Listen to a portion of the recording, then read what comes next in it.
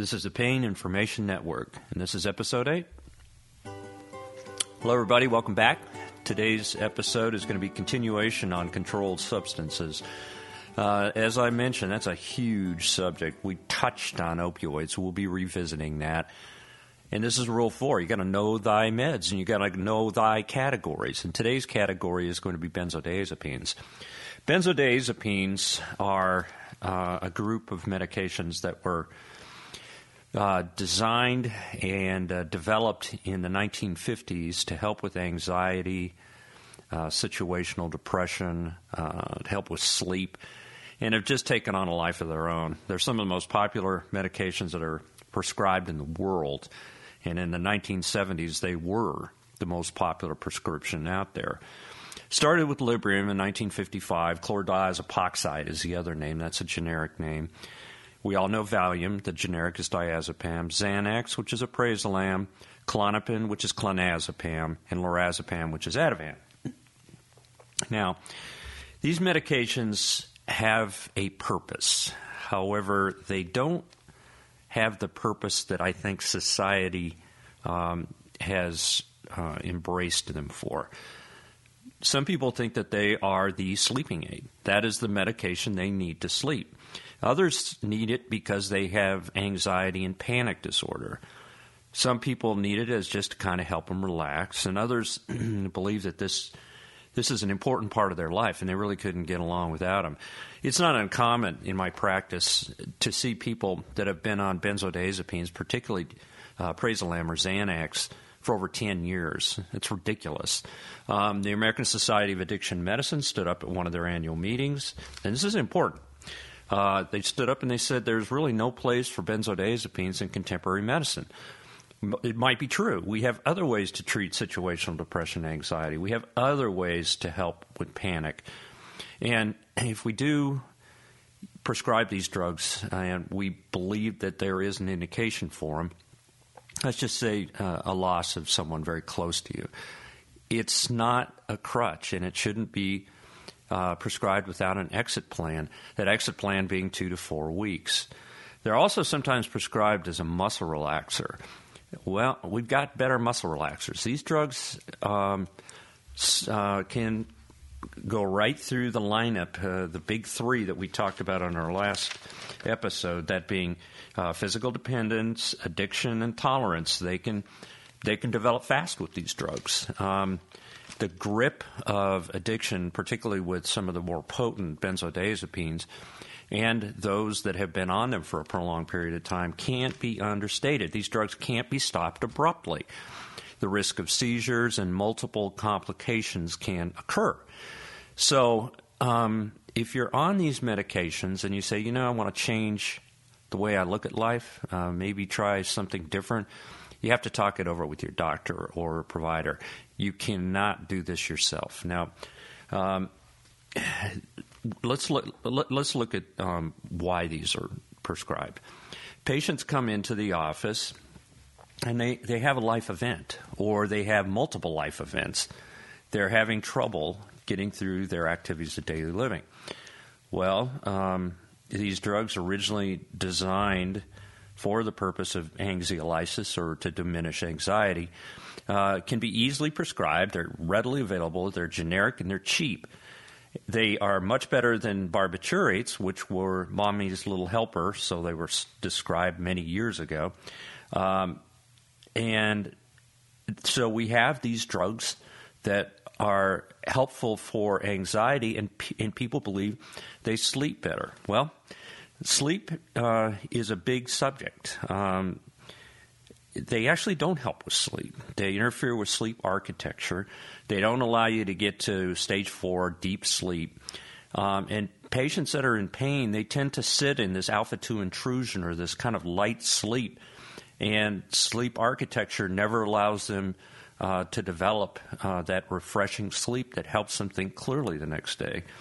Benzodiazepines add to that. They also reduce serotonin. That can lead to a little more depression. You can have a rebound effect. In other words, everything can get worse if you abruptly discontinue or discontinue them over time, because the new norm for the person that was taking them over a prolonged period of time is to feel that drug. So the effects of these drugs, when discontinued, can be prolonged.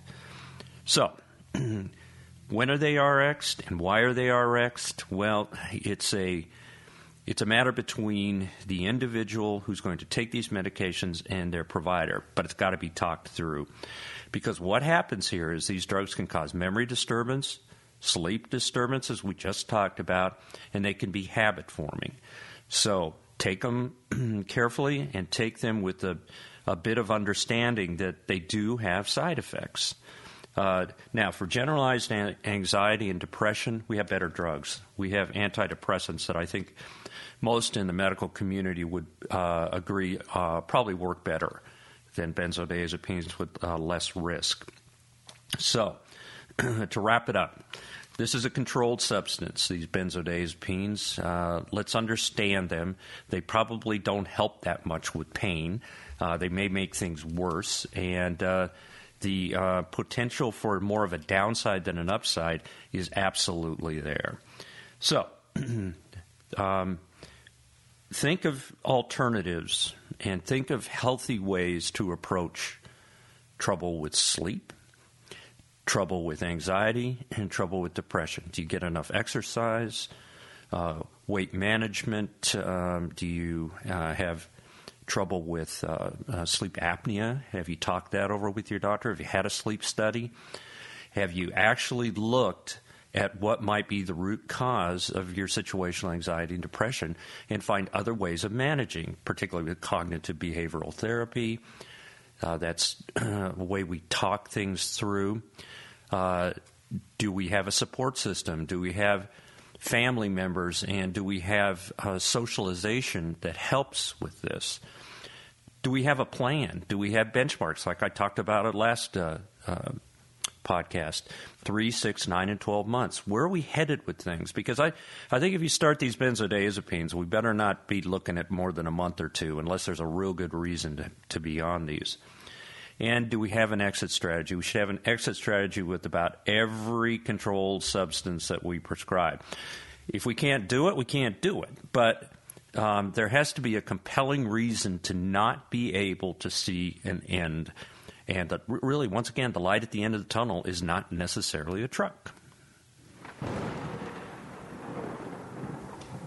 Next part of this podcast, I'm going to talk about epidural management for spinal pain.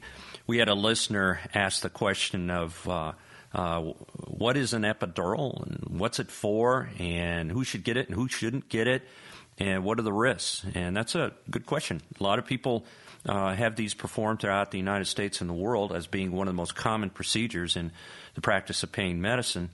And so it deserves its own discussion, but it should be broken up. I'm going to do part 1 today, talk a little bit about the anatomy and the types of epidurals, and we'll continue the discussion in future podcasts.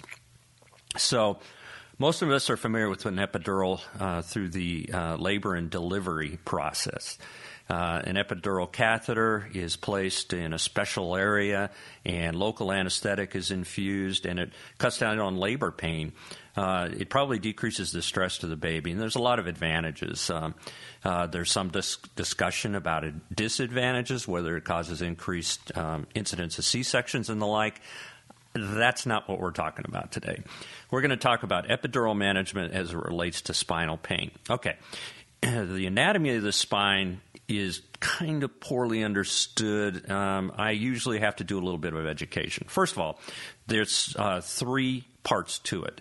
There's the anterior compartment and posterior compartment, and then right in the middle where all the nerves are. So the anterior compartment is where we're going to call it the front part of the spine, is where the disc is at. That's the cushion. The disc is familiar to so many people. Everybody thinks a back problem comes from discogenic pain. Well, it can. It really can. But there's 2 other parts in the back that deserve discussion, and those are called facets. There's a right one and a left one, and they're like knuckles. They are articulating surfaces. They have hyaline. They are painful. They're well innervated, or they have nerves around them that have sensory characteristics that can cause pain. And they're probably attributable to at least 40% of back pain. That's a pretty good estimate. The pain from the facets usually stops above the knee. It may go down a little further, but it usually stops above the knee. It's made worse by arching your back or extension, side bending, side to side. And it's gardener's back. You're out in the garden, you're doing fine. All of a sudden you twist, or you're lifting wrong or something like that, and you're down for a few days. Your back is killing you. Well, you don't have those classic signs that go shooting down the leg like you would with nerve pain, but it's just as painful, if not worse.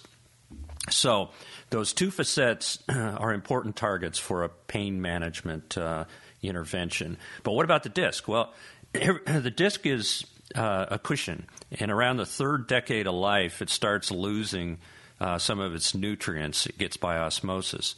So through time and life stresses and life's abuses like tobacco, smoking, it tends to start breaking down. So about the fourth, fifth, and sixth decade, most folks are at risk for that disc to be problematic.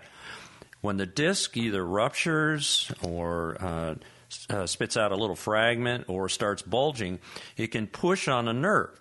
The nerve comes out a little hole on the side, and it's called a foramen. If that foramen is encroached by the two joints in the back or the disc up front, you can get what's called radicular pain, or pain down the leg. That radicular pain follows a pattern called dermatomal. It's usually a pretty characteristic pattern, like outside of the foot, the bottom of the foot, the calf, the great toe. And you'll see us tapping on the patellar reflex and the Achilles reflex as another reflection that there's a nerve compression problem. So what are we going to do? We got the two joints in the back, and we got the disc up front. All these structures can cause pain. So as a broad brushstroke, sometimes we go on to epidural management of spinal pain. How we do it is we identify by physical exam and appropriate imaging, usually MRI, CT, that there is a problem. I don't think plain x-rays are enough, but they might do in a pinch. And then we decide what we're going to do. Well, let's just say that nerve is encroached on. Say it's stenosis, or there's just not a lot of room for that nerve from life's arthritic changes, or the disc height might be lost, a number of different problems. Well, we'll go in and we'll place epidural medication in there to decrease the inflammatory component and henceforth decrease pain. So what are we injecting? Well, we are either injecting steroid, a special steroid, local anesthetic, combination of both, saline, preservative-free, and steroid, or preservative-free saline and local anesthetic. Depends on the goal of the injection. Sometimes if we're doing the injection to numb the nerve up only, we'll use local anesthetic, maybe steroid as well. Sometimes we use contrast, sometimes we don't. It's a pretty good idea to use contrast, and we don't call it dye, we call it contrast, so we can see kind of where we're at. It's important that this needle that we place is in the right place, and the contrast gives us a good idea of where we are when we look up on the X-ray screen. All right, there's three types of epidurals. There's interlaminar, not translaminar. Translaminar is an incorrect term. Interlaminar. That means it's between a couple of bony structures. That's going to be the most common. That's performed under X-ray guidance. These need to be performed under X-ray guidance. Next is a caudal approach. This is also a very common way to approach the epidural space. That's by introducing the medicine down by the tailbone area. And then there's a transforaminal injection. That's where you isolate a nerve or two that comes out of the foramen, that little hole in the side, and once it's isolated and it's identified using contrast, because you can't really see nerves on X-ray, the contrast outlines it. Dense application of local anesthetic or local anesthetic and steroid is placed there, and it's not only a diagnosis but potentially a treatment. It's an important injection, and it is technically more difficult. So who does these things? Unfortunately, many people do these things. This is Rule 2. You have to have a diagnosis. So we've looked at the MRI, the CT. We've performed adequate physical examination. You shouldn't have these done unless somebody's examined you. You're not dealing with a technician. You're dealing with an expert provider. And you should have somebody that is properly trained and understands how to do these, but more importantly, when not to do these injections. You also have to understand that there are potential complications and risk. But they're way overplayed. Dr. Oz did a 2013 show on epidurals that was unbalanced. I think I've done probably over 40,000. The incidence of complications in well-trained hands is very, very, very low. Bleeding, infection, nerve damage, I suppose, we have to say that. We have to say that sometimes the medicine can go into a small little artery and can cause damage or further nerve damage. We have to say that. Sometimes we have to say they can cause a headache, particularly if the needle goes just a little too far in the wrong place. But we can identify these problems and usually handle them in the appropriate manner if well trained. Where are these done?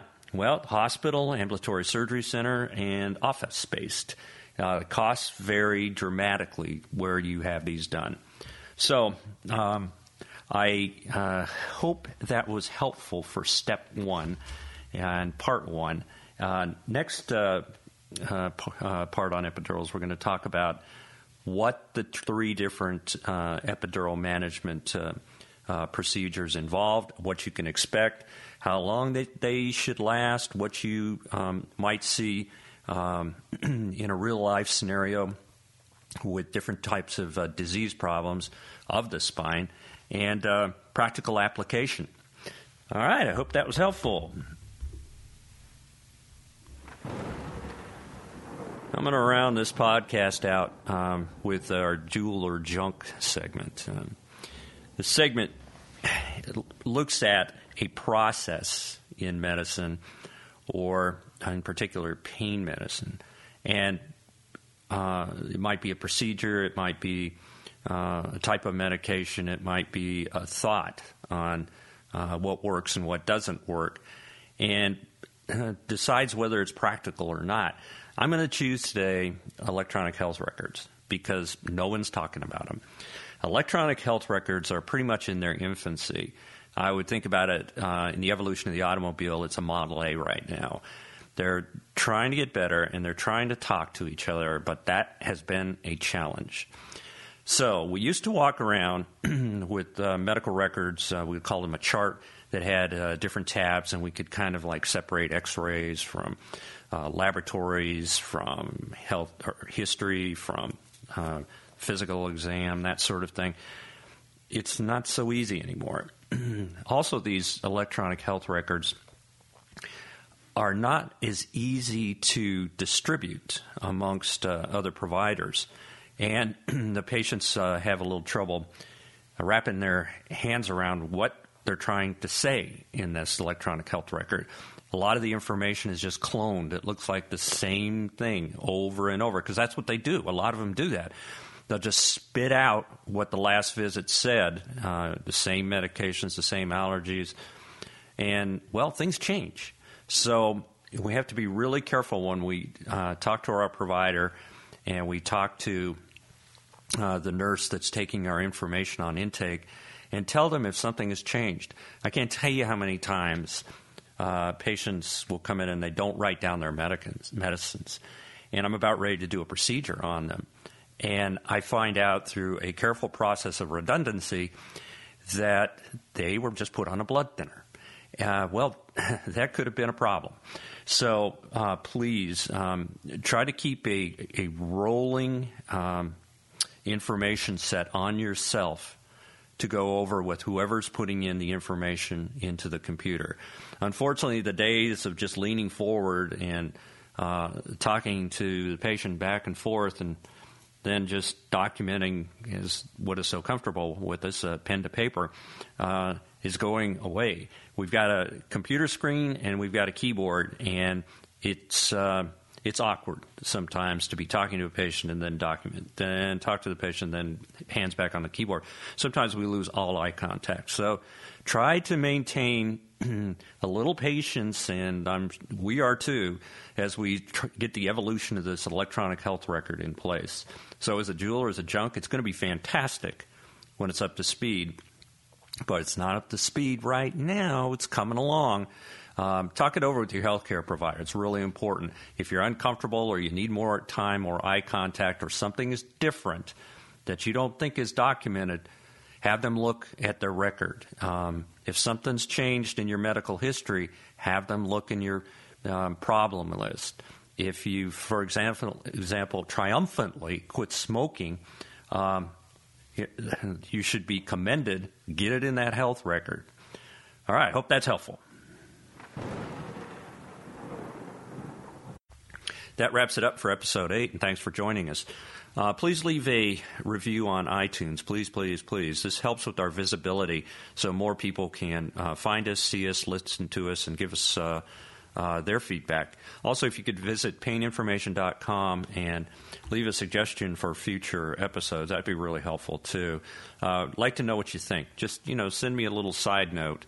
I really, really appreciate it. This is an information network. Please talk over real-life medical issues with a qualified provider, and drop